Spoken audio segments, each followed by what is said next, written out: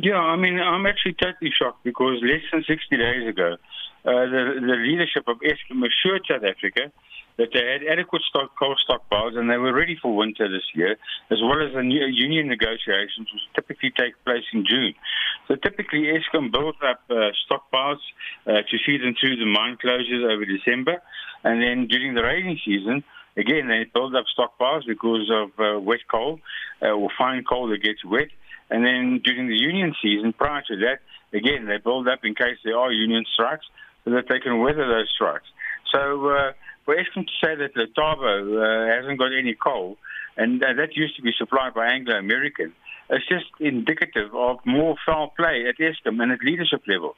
And I really got to blame the leadership because they're the ones who put out the all's okay notice less than 60 days ago, and they're the ones who are supposed to make sure that the contracts for keeping the pantry full of coal are in place and are properly executed.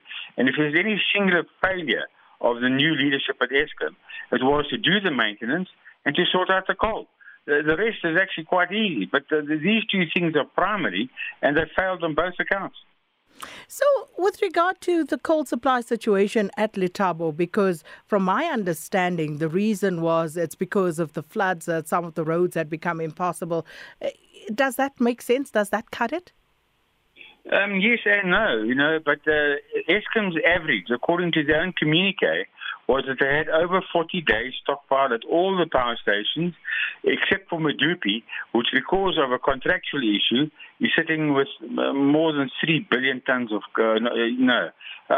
more than a year's coal stock. In fact, probably 3 years with the stockpile. And that's because of a contractual issue. They tried to sell the excess coal, but because it's in no man's land up in Depalale, the rail cost to bring it to other potential buyers is prohibitive. So Eskom's going to sit with that coal stockpile until that power station closes. But as for the rest, they assured us they had a minimum of 40 days stockpile. So where Letaba's coal suddenly evaporated too, well, the Director must come and explain to us.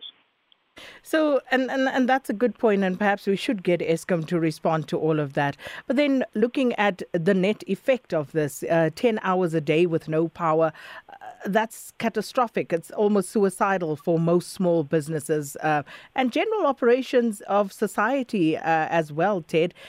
What would stage 8 look like if we were to get there? So, it depends on who your supplier is, because some of the municipalities are a little bit different to Eskom. But let me just give you a quick rundown. At stage 4 load shedding, roughly 25% of customers don't get electricity. At level 6 load shedding, we have, as you say, up to 10 hours of no power, and that affects more than 50% of the population. At stage 8 load shedding, you could have up to 16 hours a day load shedding or no power, and that is in excess of 60% of the population being affected. So, and in fact, with more than stage 4 load shedding, we can't mine, so we haven't got anything to sell to our overseas customers. It's disastrous. And of course, sometimes people are out for longer than that anyway, because for one or other reason, you stay off longer, or the cables are stolen, and there seems to be no end in sight in that regard. Absolutely. There's collateral damage. Joburg's announced that they lost 800 transformers because of load shedding, switching on and off, and the transformers are not made to be switched on and off, firstly. And secondly, probably all of Joburg's transformers, as well as Eskom's transformers, are way out of date with their maintenance plan. Those transformers, on average, have to be serviced every 7 years. In other words, they have to have an oil change.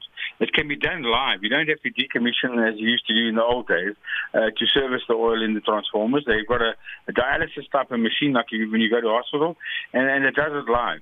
But these sellers or resellers of electricity are just so badly governed that they don't do the minimum maintenance that's prescribed by the OEM or the original equipment supplier.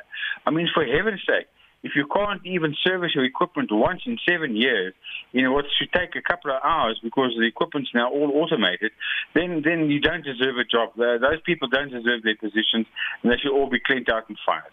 So your assessment of the board since they came to be and, their ability to at least lead the team to stabilize the grid, and also President Ramaphosa announcing the imminent appointment of a Minister of Electricity during his SONA, but there's still no word about who this might be and how it would change the situation. Your views on that? Okay, so as far as I can see, the board has just blown a lot of hot air and not done much.